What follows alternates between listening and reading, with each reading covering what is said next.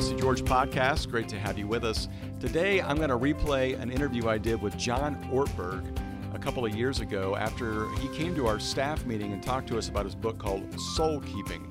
It's a phenomenal read, whether you're in ministry or not, whether you're a pastor or not. It just really gets at the heart of what is the soul, how do we take care of it, why does it matter? And I just found it to be very refreshing. It's one of those books I read every year. It's just that good. And I had a chance to have a conversation with him and ask him questions about it. And this is that conversation. Hope you enjoy it and hope you think of a few people you can share it with when we're done. Hey, welcome to the podcast. Really glad that you are here. And I am honored to have with us as our guest, John Ortberg. And John is the pastor of an amazing growing church up in Menlo Park in the Bay Area, and a lifelong Cubs fan. So speak to the glory of God regarding that. You know, I was 12 years old when the Cubs had their most tragic season, where they were ahead the whole year and then ended up falling apart. So it was, I think 1908 was the last time they won the World Series. Right. So this year, to see God smile, to think about the joy that it brought to Jesus' heart. Right. To have a group of people who had been losers become winners. It's kind of, I'm ready for him to come back anytime now. Yeah. Yeah. Your life is complete. Mm-hmm. Yep. John's an amazing author. He's written a lot of books, all of which I've read and found them equally captivating. But the one that really got my attention was Soul Keeping. And I can't even say that's your most recent, because I think there have been some others since then. But that's just the one that I keep rereading every year. I love your dialogue about your relationship with Dallas Willard. I love the insights from him, and I love your being the resident dumb guy in the conversation to keep saying, what? Because that's what we're all thinking when we read Dallas, but for you to make sense of it, and to talk about something that we often don't overlook, or that we do overlook, called the soul. Now, we just finished up a staff meeting where you were talking about this a little bit, and you drew this great diagram here, and I'd like to set it up with, you use the analogy of, and you quoted somebody as saying, most of us have a Looney Tunes version of a soul, but it's so much different than that. So explain that and then explain this. Yeah, it's actually a guy he's both a medical doctor and a clergyman, and he was part of creating the diagnostic statistical manual that they would use in psychiatry to diagnose folks. So he's got a lot of expertise in the mental health field. But he's really been drawn to the word soul and asking, why do we not use that word much anymore? And what do we lose if we lose soul language? And often in our day, people will just have the general idea that somehow science has proven there is no such thing as the soul. So he found out that most people in churches are, of course, familiar with the word. And like a lot of words, we all think we know what it means. But when somebody asks us to actually define it, we get real fuzzy real quick.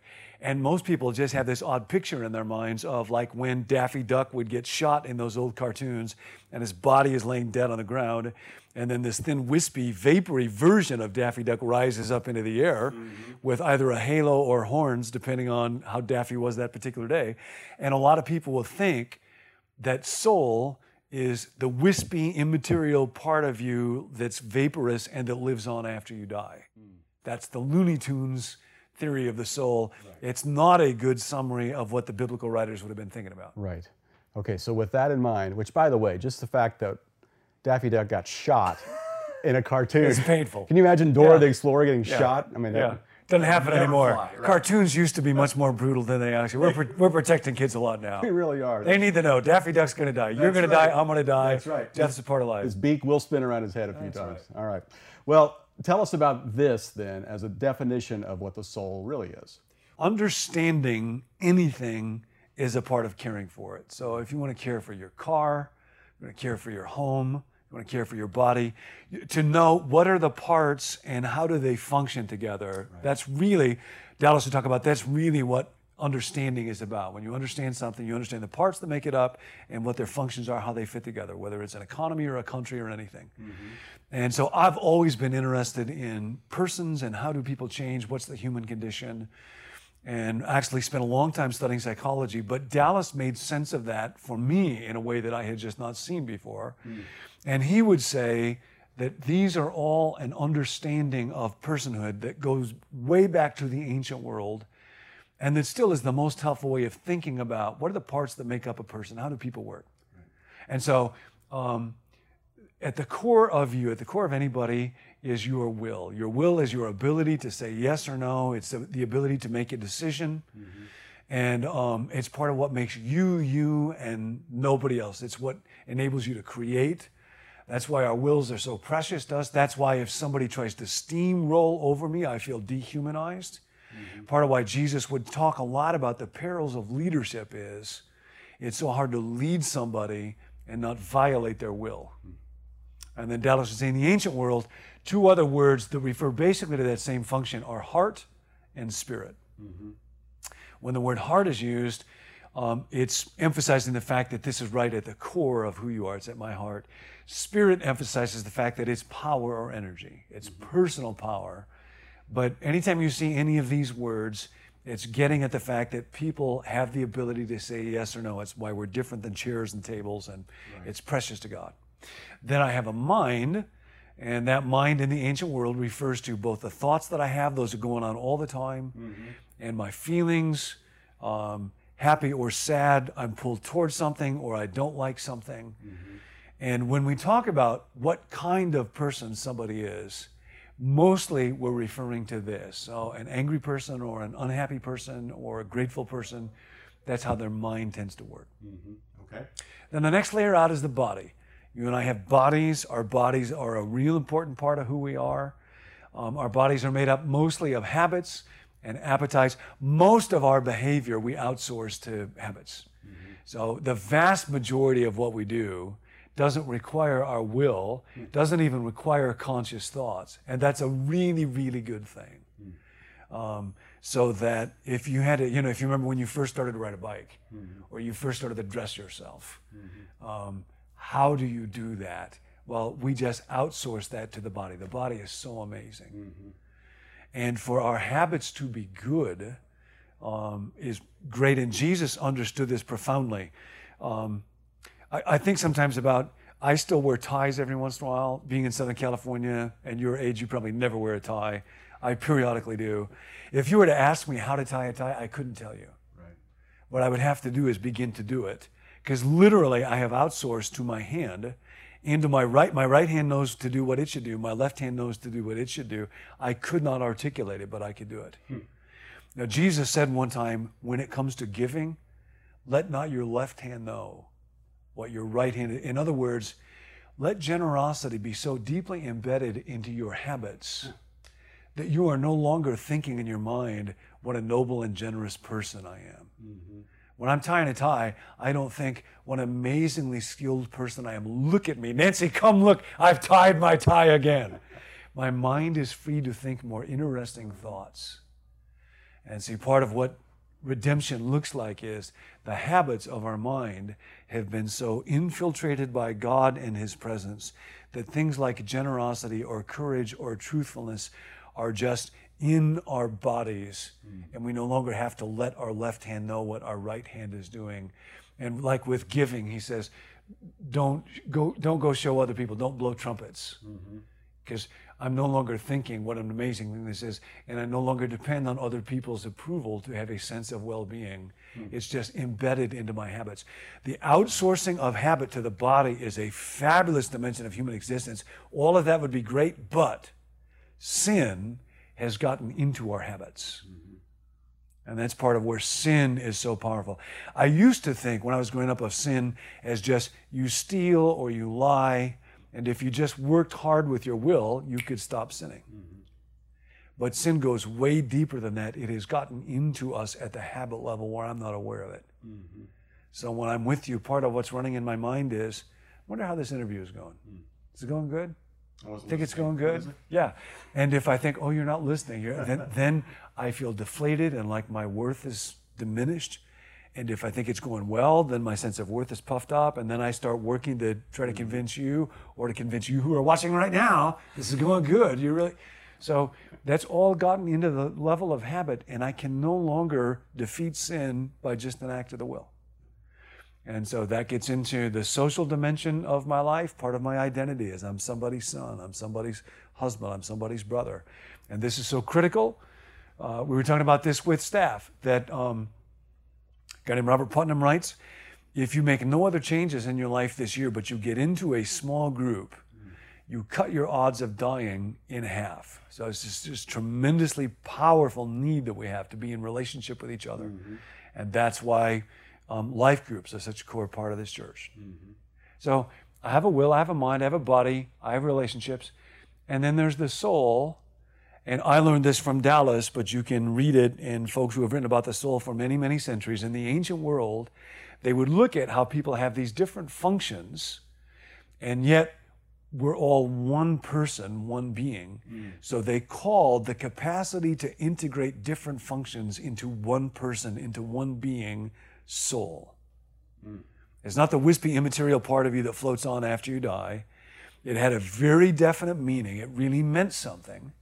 And it was the ability to integrate. And that's why a concept like integration or wholeness, that's soul talk. That's why when people will say things like, I feel like I'm falling apart, or I just can't hold it together, or we have this sense of being split, or the divided will. It's the soul that feels that. The soul is healthy when with the will, I choose what is good, and then I actually do what it is that I choose. We have all kinds of language around this. We will say, the road to hell is paved with good intentions. So part of what happens when sin damages us with our body and our mind is, I intend to do what is good. But now, under sin, intending to do what is good is not enough. And I want to eat well, I want to talk well, I want to be a grateful person, but sinful habits consume my body and my mind so much that I can't do that anymore. And the road to hell is paved with good intentions. And so for the soul to be healthy, my will and my mind with its thoughts and feelings, and my body with all those habits and appetites have to be redeemed, reformed, transformed. And that's what it means to have your soul saved, is for God to reintegrate and redeem all of these. I'm so glad you asked that. I grew up in a church that I'm real grateful for, but often we would use language that the Bible uses it, but over time it just gets encrusted with meanings that are not what the biblical authors actually meant. And so when we would talk about saving somebody's soul, what we would mean by that is make sure they have satisfied the minimum entrance requirements for getting into heaven when they die. And then we sometimes have debates about what are the minimum entrance requirements for getting into heaven when you die. And of course, Jesus never announces the gospel as, now I will tell you the minimum entrance requirements for getting to heaven when you die. What he does say is, now the kingdom of God, and this gets back to will again, a kingdom is the range of someone's will, where what somebody says goes. So you have a kingdom. Your kingdom is the range of your effective will. And now for those of us who are pastors, part of what that gets into is the church I serve my kingdom? And are the people on staff part of my kingdom? And it's very difficult to exercise the reign of my kingdom and to coordinate it into the kingdom of God. So the kingdom of God has a real definite meaning. It's not something way out in outer space past Kansas City. The kingdom of God is the range of God's effective will. It is wherever things are the way that God wants them to be. And that's why when we pray the Lord's Prayer, part of what we pray is, your kingdom come, your will be done on earth as it is in heaven. Jesus' gospel is not, now I'll tell you the minimum requirements needed so that you can leave here and go there. He says, I want you to pray, your kingdom come down here. Not let me go up there, make up there come down here. May your will be done on earth as it is in heaven. Right here in Southern California, right here off the 5 freeway. But of course, the place where that is to start is in my kingdom, in my body. Okay, so I have a question here for you. You said in the book, and I think you're quoting Dallas, you must arrange your days so that you are experiencing deep contentment, joy, and confidence in your everyday life with God. That sounds like soul integration. How do you do that? Yeah, I was actually on sabbatical, and I feel like I'm a better person on sabbatical than I am when I'm working. Well, that didn't seem like that would be God's plan, especially since I'm a pastor. That doesn't seem like such a good thing. And so I took one day when I was on sabbatical and just went to visit Dallas and asked him, what do I need to do to lead my church into spiritual health and growth? And his response was precisely that statement. You must arrange your life so that you're experiencing deep contentment, joy, and confidence in your everyday life with God. And my initial response was, no, I didn't ask about me. I said, what about my church? And he said, no, you'll always reproduce who you are with your church. So it's not mostly about some program. And then he said, what that means is, when you think about those words, what does it mean to be content? What does it mean to be joyful? And what does it mean to have confidence? And my constant temptation is to think, no, when I have answered every question and solved every problem and the church is growing the way that I want it to and everybody thinks that I'm doing well, then I will experience deep contentment and joy and confidence. And Dallas said, no, you cannot wait for that. It's not somebody else's job. It's not something the elders will do. It's not something your boss will do. It's not something you must arrange your life. And so then I have to ask the question, what are those activities that I need to do? Like to go and be alone with God and to do things that fill me up with joy, to be with people who fill my soul, sometimes to do nothing. And then how do I not do? One of my problems, one of the things that even more recently I've become aware of is often when it's time where I know I should be resting, if Nancy's gone and there's no kids around, I'll think I can get a little more work done. And what will happen is I'll immediately feel there's a little burden on my soul because I'm not trusting God. It's the manna thing of saying, if I restrict my work to when I'm supposed to work, and then I just trust, God, you will give me what I need in this moment.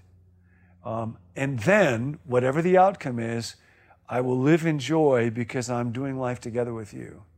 Now, when I stop doing that, I take too much onto myself. I work too long.